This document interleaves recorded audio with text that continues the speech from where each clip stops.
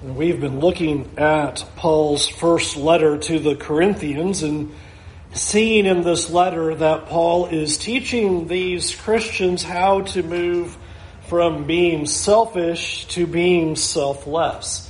Problem is that in Corinth there's all kinds of divisions, there's all kinds of problems, there's fighting, there's jealousy, and with these divisions and fights, it's a reflection that they are behaving selfishly and that they are acting arrogantly. Throughout the letter, you see the Apostle Paul talking about their arrogance, their boasting, their selfishness, all coming through. And Paul's first solution to them that we looked at last week was that they would understand that they are simply servants. That was our key focus that we looked at from the first 4 chapters last week. We are simply servants. We do not make much of us, but we make much of God. And now we're going to spend our time in chapters 5 through 7. And in chapters 5 through 7, you have the overarching issue of sexual immorality threaded through those 3 chapters. And the way that Paul is going to deal with that issue is again to show the problem of selfishness, and in the midst of showing that, he is going to teach them the mindset that is necessary for them to be more like Christ and to be transformed from selfish thinking to selfless thinking. One of the things that arises in 1 Corinthians chapter 5, you have in your Bibles, 1 Corinthians chapter 5, is you'll notice that verse 1 speaks of sexual immorality that is going on.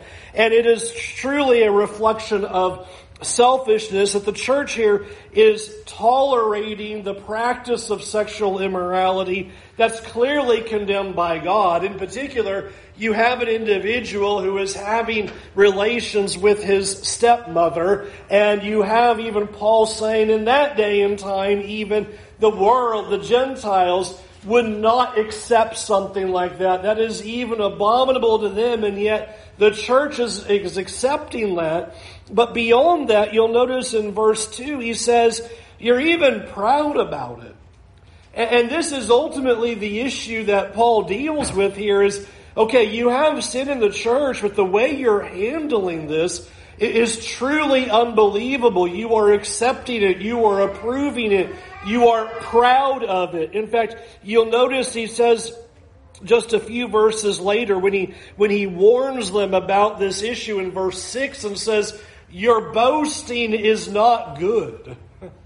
It's almost still hard for us to believe that that was the situation, that they are happy the sin is going on. They're arrogant about it. They are boasting about it. And what Paul then is going to do is tell them ultimately that you should have dealt with this situation. This sin should not have been among you. Verse 2, let him who has done this be removed from among you. Same image in verse 6. Don't you know that a little leaven leavens the whole lump of dough, and you need to then cleanse that and remove it from your midst. But I want us to just take a moment and think about why this situation as it exists in Corinth is truly a reflection of the selfish thinking that is going on in the church. And it is selfish really on 2 levels.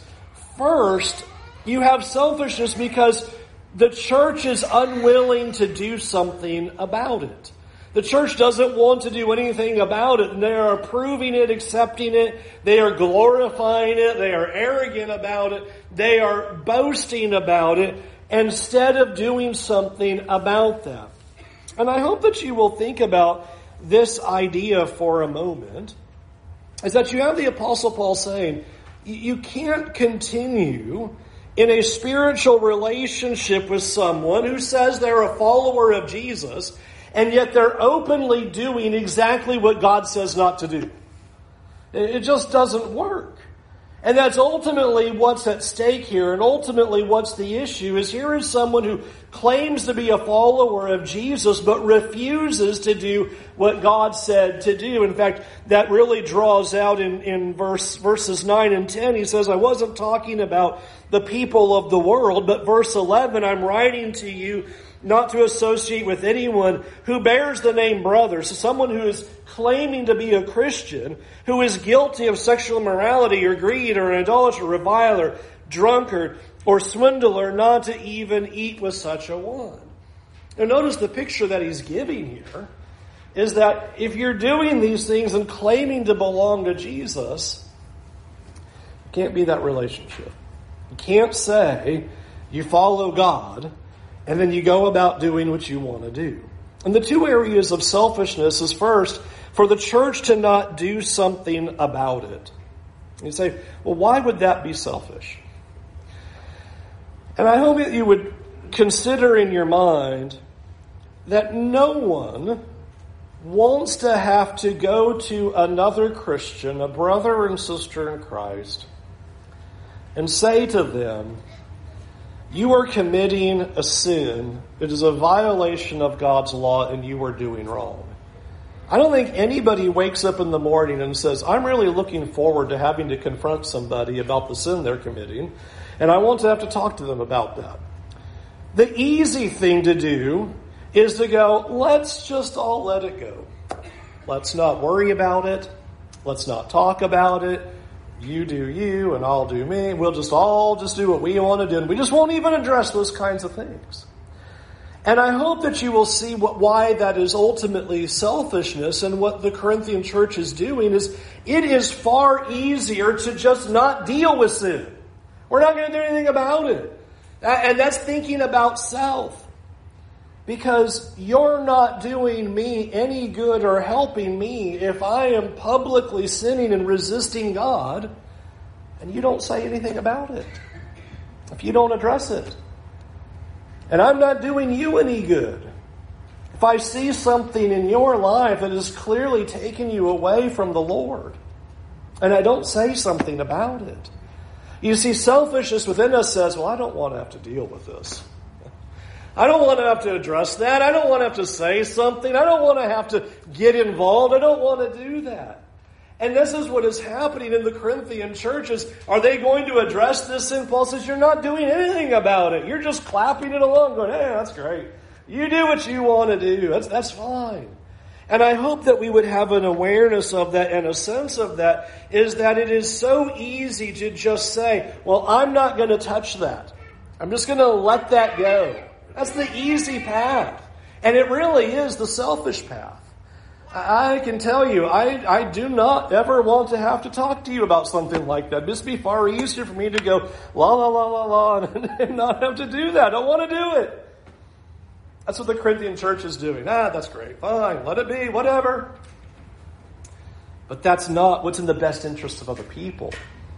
You see, selfishness is about thinking about self and not thinking about others, and our willingness to do something when there is public sin, as is being described here, is to say something. It is to act. It is to do something, to come up to them and say, I'm concerned about your soul. Something needs to change.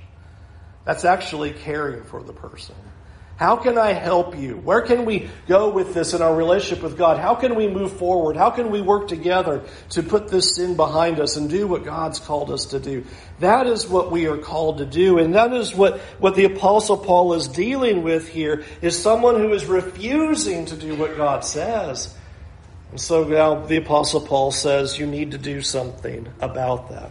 The other side of the coin of the selfishness that is observed here, it's really pretty easy to see. This is a person who says, I'm going to do what I want to do. It's pretty unbelievable. I kind of even saw it in some of your faces when I said, here is somebody who's having relations with their stepmother, and some of you kind of went, Well, how is that happening? Underneath all of that is the mentality, I'm going to do what I want to do. I'm going to live my life and do what I think is best, and I'm going to do what I think is good for me, and I don't care what God says. I don't care what anybody else says. I'm going to live my life, and I'm going to do what I want to do. And this is why throughout these 3 chapters, you're going to see Paul talking about a warning to them about not thinking like that. As I just read for you there in verses 11 and 12, this is clearly a judgment of God, anyone who would do such a thing. But you see it also come back into play in chapter 6 and verse 9. For do you not know that the unrighteous will not inherit the kingdom of God? Do not be deceived, neither sexually immoral or idolaters or adulterers or those who practice homosexuality, or thieves, or greedy, or drunkards, or revilers, or swindlers will inherit the kingdom of God. Verse 11. And such were some of you. I never want to miss that line. You know, when Paul writes this, he doesn't say, and I'm thankful that none of you were that. No. That's who we are. That's the past. But you were washed. You were made holy. You were justified in the name of the Lord Jesus Christ and by the Spirit of our God. That's supposed to be the past. That's supposed to be left behind. This is part of the transformation of moving away from selfishness to selflessness. God has come and intervened, and He is moving you away from that. That's what you used to do. Don't think like that any longer. Don't behave like that anymore. And that's what He's ultimately writing to them here, is to get them to see the selfishness of what they are doing. Which, let me put my first point ultimately forward to you.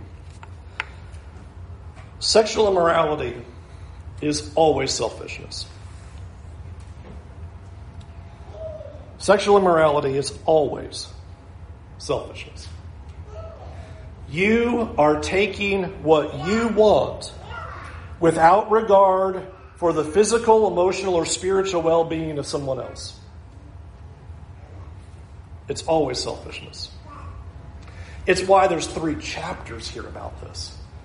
It's because ultimately that is what it boils down to. We are doing what we want to do. We are going to take what we want. We are going to do what seems best to us, what gives us pleasure. And there is not a regard for the impact upon anybody else. What's the impact on them? Don't care. It's what I want to do. And that's why this section is here. In the midst of the problems that are going on in Corinth, as he talks to them about the divisions and the fighting and the jealousy, ultimately the selfishness and the arrogance, sexual immorality easily falls into that category. You are simply thinking about self. You are doing what you want to do without a regard for anyone else. I want you to hold that idea because, as I've said a couple of times, chapters 5, 6, and 7 are all about sexual immorality, and yet at the beginning of chapter 6, it's almost like a curious side point perhaps, but I don't think it's a side point, but more of an illustration to the issue in regards to sexual immorality, because you'll notice, as was the reading this morning, when you get back to verse 12 of chapter 6, we're right back into sexual immorality, and chapter 7 is also about it too. That's how he introduces this thing regarding marriage and the behavior in the marriage. We'll talk about that in a minute. But for the first 11 verses, it almost seems like he went somewhere else where he starts talking to them about there are people belonging to God who are Christians, and they have these fights and they have these disputes, and what they are doing to deal with those disputes and the fights is, rather than trying to find a way to resolve it, they're taking each other to court. Lawsuits. We're going to sue each other over our various problems and disputes and issues that we have with one another, which brings up an interesting question. Before he even provides a real solution here, he brings up a question and says, is there not some way for a dispute to be dealt with among you? That's what he says in verse 5. Now that really reaches back to those first 4 chapters where we were talking about where divisions and problems are symptomatic of selfishness. Somebody's being selfish. Somebody's pushing their way. And notice he's even pointing out here, problems and disputes should be able to be sitting down between the two parties with someone who is spiritual and resolving it. I mean, that should just take care of it. Should be the end of it. And then he advances that even further, and you'll notice what he says as he describes this to them. When he says there in verse 5, I say this to your shame about how this is going on, But then look at verse 7. To have lawsuits at all is already a defeat to you. Just think about that. If you have this dispute and you are like, we got to take this to court, he says, you've already lost. If you can't figure it out between each other, you've already lost. Especially when you notice the response that he gives. Notice the rest of verse 7.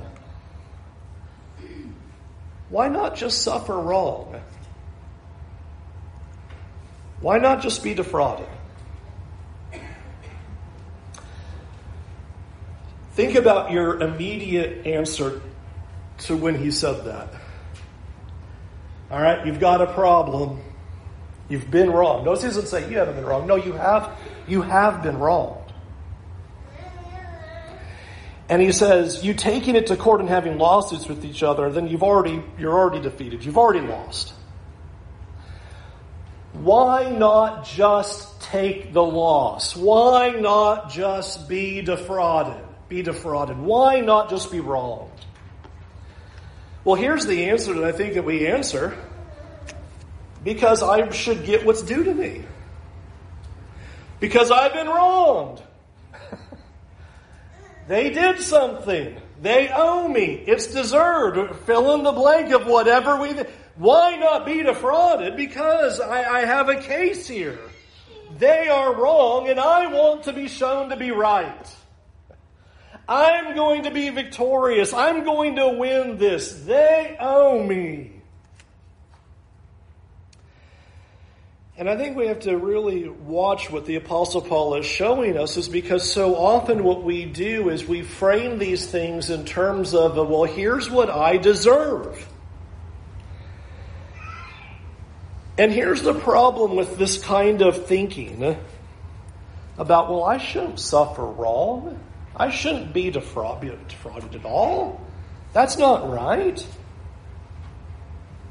Is to always spin this back the other direction. And please think about, Jesus suffered wrong for us. Jesus was defrauded for us. And we say that we are followers of him. So then we suffer wrong. We will allow ourselves to be defrauded.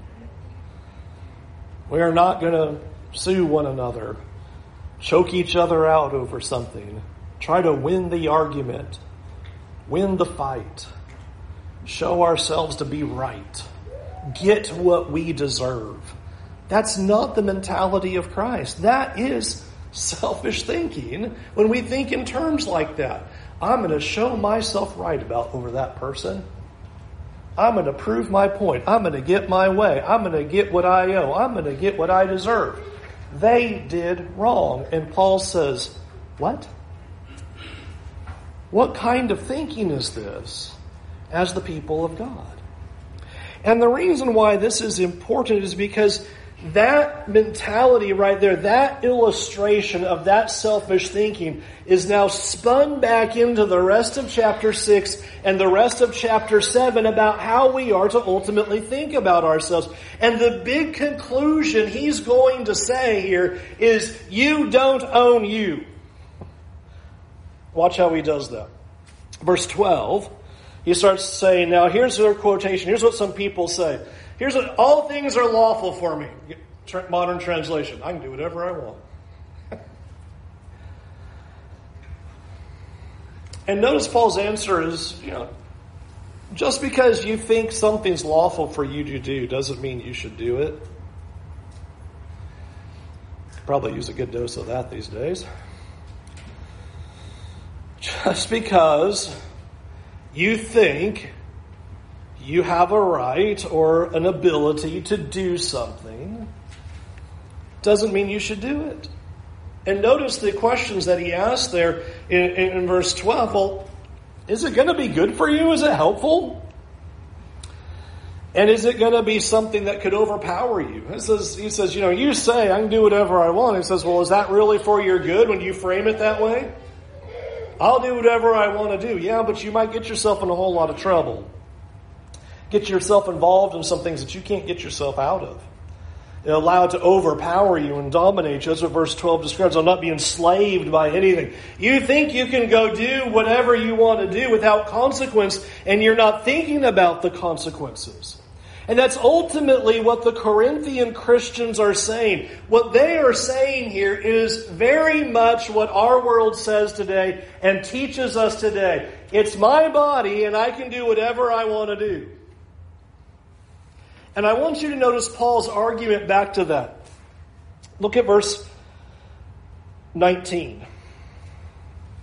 Do you not know that your body is a temple of the Holy Spirit within you, whom you have from God? You are not your own. You were bought with a price, so glorify God in your body. Corinthians are saying, it's my body, I'll do whatever I want to do. So if I want to commit sin, fine, or even if it's lawful, I'll do whatever I want to do. It doesn't matter. I'm going to think about me. I'm going to do what's best for me. I'm going to do what's right in my own eyes. I'm going to do what seems good. Paul says, you think your body is your own? You are so wrong. It's not your body. It belongs to God. Now let's take a step back. Make a whole side sermon right there, and just in your mind, think about how dramatically that would change everything in your life if everything operated under the umbrella of, it's not my body, it belongs to God. Now, therefore, go and live your life. That's a pretty radical statement. That's pretty life transforming. You don't own your body. God does. He made it, and He bought it. And therefore, he says at the end of that chapter, therefore, you honor God with that body. If we had time, how many times do I have to say if we had time? If we had time. If we had time, you could explore that verse 19 and say, He says your body is a temple. What that means is far bigger than often how that's traditionally applied. Your body is a temple means your body is supposed to be used so that the world will come in contact with God. That's what the temple was for. People would find God when Solomon built that temple. The Gentiles would come and find God. The nations would come and find God. Israel could turn its heart back to God and find God. God would meet them there. He says, you use your body so that people find God. Because it's not your body. It belongs to Him. It was bought with a price. Friends, that's supposed to just break selfishness altogether. Is that this body doesn't belong to me. God's letting me use it so that I will glorify Him. And so sexual immorality is certainly not supposed to happen. That's the context there as he talks about there, verse 18, flee from sexual immorality. But that is life-changing about everything we do. If my body is not my own and I'm meant to glorify God, then how should I handle fights and disputes? How should I handle disagreements? How should I handle problems? Oh, it's dramatic, the kind of mentality we would have about what happens to us and how we deal with others. If we think about it in terms like that, the reason why we can be wronged and we can be defrauded and we can let things go like that is because it's not my body. And I'm trying to honor God. And I'm trying to show Him. And I'm trying to show the world the way to God. That's why I say, it's all right. And in my mind I might go, this is not just. And I know I'm right. But that doesn't matter. Because what happened to Christ was not just. And it wasn't right. But it was for our good. And so we move from selfish thinking to selfless thinking when we remember it's not my body. God owns it. It belongs to Him. The reason He's given it to me is so that He would be honored in everything that I say and everything that I do. Which pushes to chapter 7. Chapter 7, and I will put my disclaimer on this. It is not do not have the time nor the purpose to flip over every stone and everything in chapter 7. But I have preached through this, and you can go online if you want all those details. They're all there. But that's not the point for this morning. But I do want you to notice, again, the issue that is at stake here in chapter 7, verse 2. Notice he says, because of the temptation of sexual immorality. The sexual immorality problem is just moving all through these 3 chapters. The problem of sexual immorality, and he wants that to be prevented. And I was thinking about that as I was putting this lesson together. And the statistics regarding the problem of sexual immorality in our culture today and among Christians is saddening. And it's explosive and it's far-reaching. I was thinking about as a kid, the only way pornography could be accessed was through pay television or trying to reach some super high magazine that was covered over that was hidden behind where people couldn't access. And now it's so accessible. Phones and tablets and computers. It's just everywhere. It's just blowing up. The kind of easy access that exists to these things. You see in our world today that sexual immorality, adultery, affairs are just the norm in our society anymore. Just the norm. Just common that this happens. The issues that the Apostle Paul is facing in the first century in the Corinthian church in the city of Corinth is not far away from our culture and our problems that we have today. And I'll restate what I stated earlier. Sexual immorality is selfishness. You are taking what you want without regard for another person. And this mentality of being selfless reaches all the way into marriage.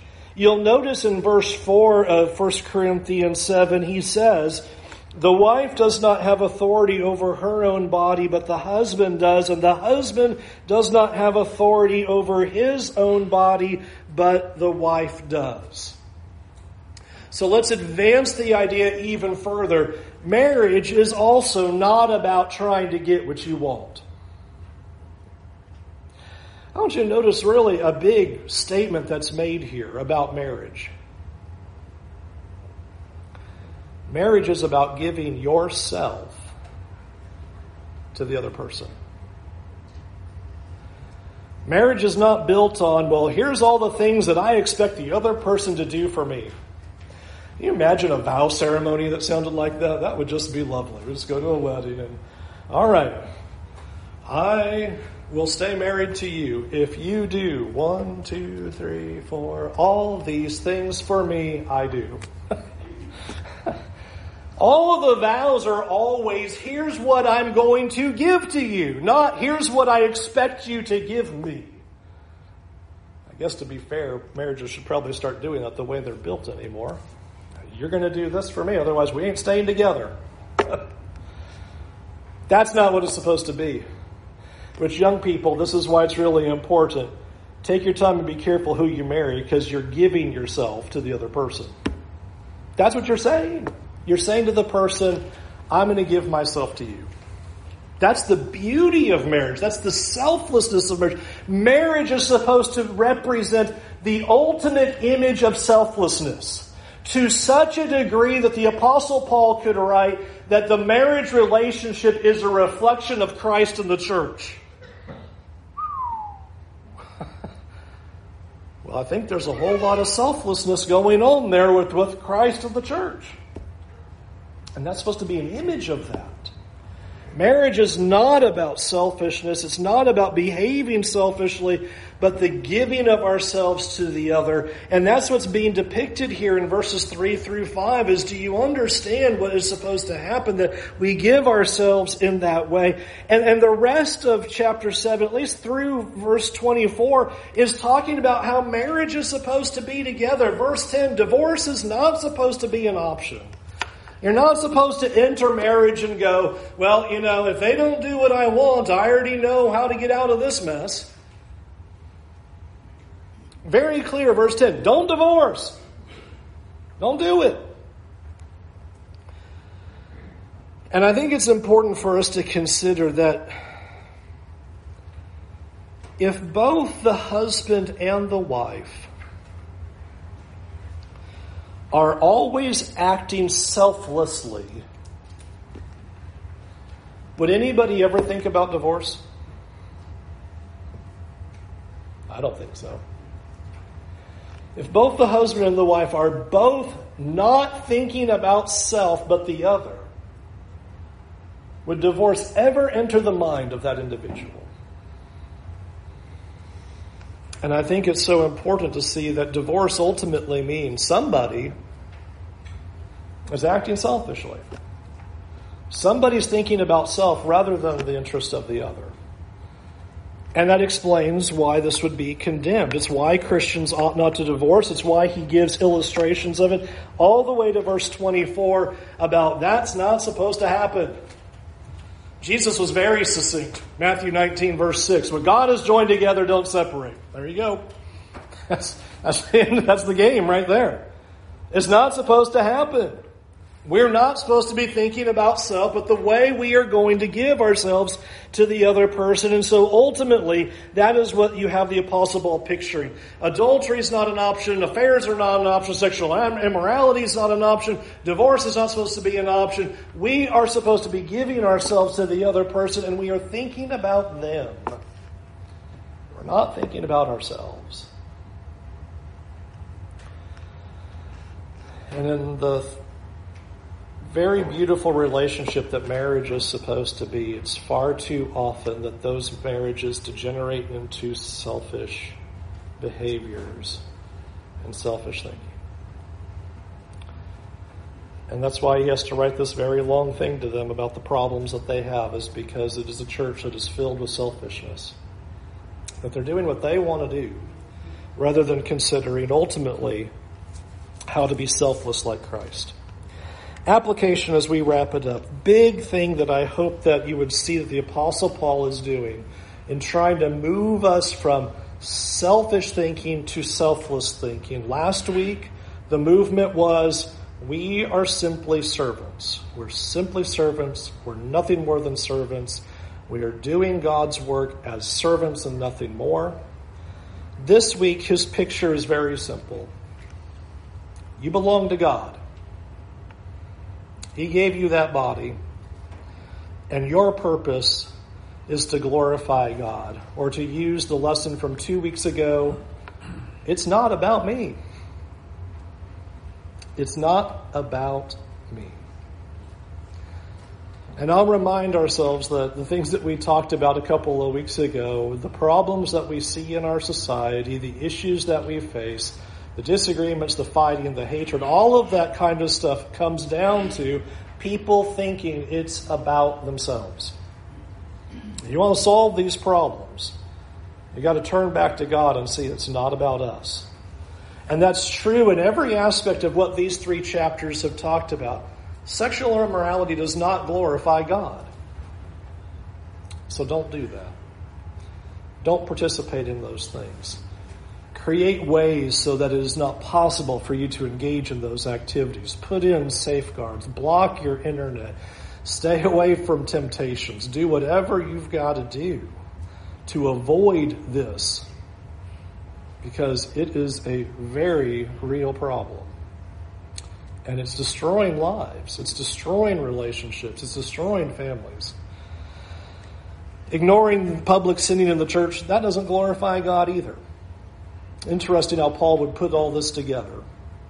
Here they've got these problems of just saying, yay, sin. Because that's not glorifying me. You have to take a stand and say, sin's not right. God's not glorified. And we're choosing to live our lives how we want to live. Winning arguments. That is not God glorifying either. Trying to be right. Trying to get what you deserve. That doesn't glorify God. Doing what you want to do doesn't glorify God. Being selfish in marriage doesn't glorify God. I hope that we would just kind of take a step back and just think about what Paul wants us to see is the one way that we glorify God is in selfless living. That's how God's glorified. and take that concept and just put it into every area of your life. If you're not married, how are you living to glorify God?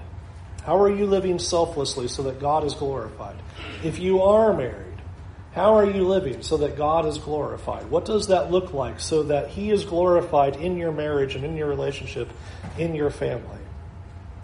What does that look like in the church so that God is glorified in the way that we interact with one another, the things that we do for each other? Is God being glorified in the way that we are thinking, speaking, and dealing with one another? That is the heart of the issue for this church in Corinth, is that he is observing with them from their activities together as a church to their activities with their marriage and outside of the church. In every aspect, selfless living needs to happen. Otherwise, ultimately, God is not glorified. And I'll just remind us, if we're not our own, but we were bought with a price, then why not just take the defrauding? Why not just take the wrong and follow the example of Jesus and give ourselves as a sacrifice rather than taking what we think belongs to us? Let's go to God in prayer. Our Heavenly Father,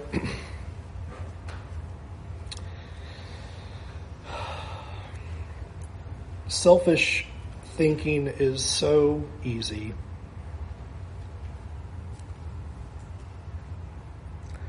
Lord, believing that we should just be able to do whatever we want, take whatever we want, and live however we want is just such an easy thought process. God, I pray that you'd forgive us for thinking in selfish terms. Forgive us for when we have not acted as we ought to toward one another as the people of God. Forgive us for when we have tried to press our way, win arguments, to be right, rather than yielding and submitting. God, forgive us for how we use our bodies. Lord, help us to be ever so aware that these bodies belong to you and we need to use them in holy ways and in ways that glorify you. Forgive us for selfishness in marriage. Forgive us for selfishness in relationships. Forgive us for selfishness in family. And Lord, I pray that you would help us to just burn within our hearts and burn within our minds the example of your Son who gave everything for us so that we would give everything for others. Forgive us for our failures. And Lord, we pray for a far greater strength to live in a way that honors you and glorifies you, to live in a way that people would see you and not ourselves in the days ahead. Lord, we live in a time that is just absolutely charged sexually. Please help us to flee from sexual morality. Lord, help us to put up barriers. Give us the strength and the will to fight against these temptations. And as we are surrounded by it, Lord, we pray that you would transform our hearts to not desire those things, but to seek ultimately the fulfillments that come through you and from you. Lord, strengthen our faith, purify our hearts, and make us clean. And Lord, thank you for your Son that washes us, makes us holy, and justifies us so that we can walk away from the sins of the world. In Jesus' name, amen. We'll sing an invitation song, and we invite you to think about your relationship with Christ, to think about where you stand with him, that you would truly give your life to him with all of your heart, with all your soul, with all your strength. And the wonderful picture that as we looked at this morning is God will forgive those sins. whatever those sins are, God forgives those sins. They can be forgiven. And we want you to be able to receive that forgiveness this very day, that you would turn away from your sins, confess Jesus to be the Son of God. If you have not been baptized for the forgiveness of your sins, that is where your relationship starts, that you can enjoy fellowship with him in eternity with him the very end. Anyway, we can help you. Will you come now?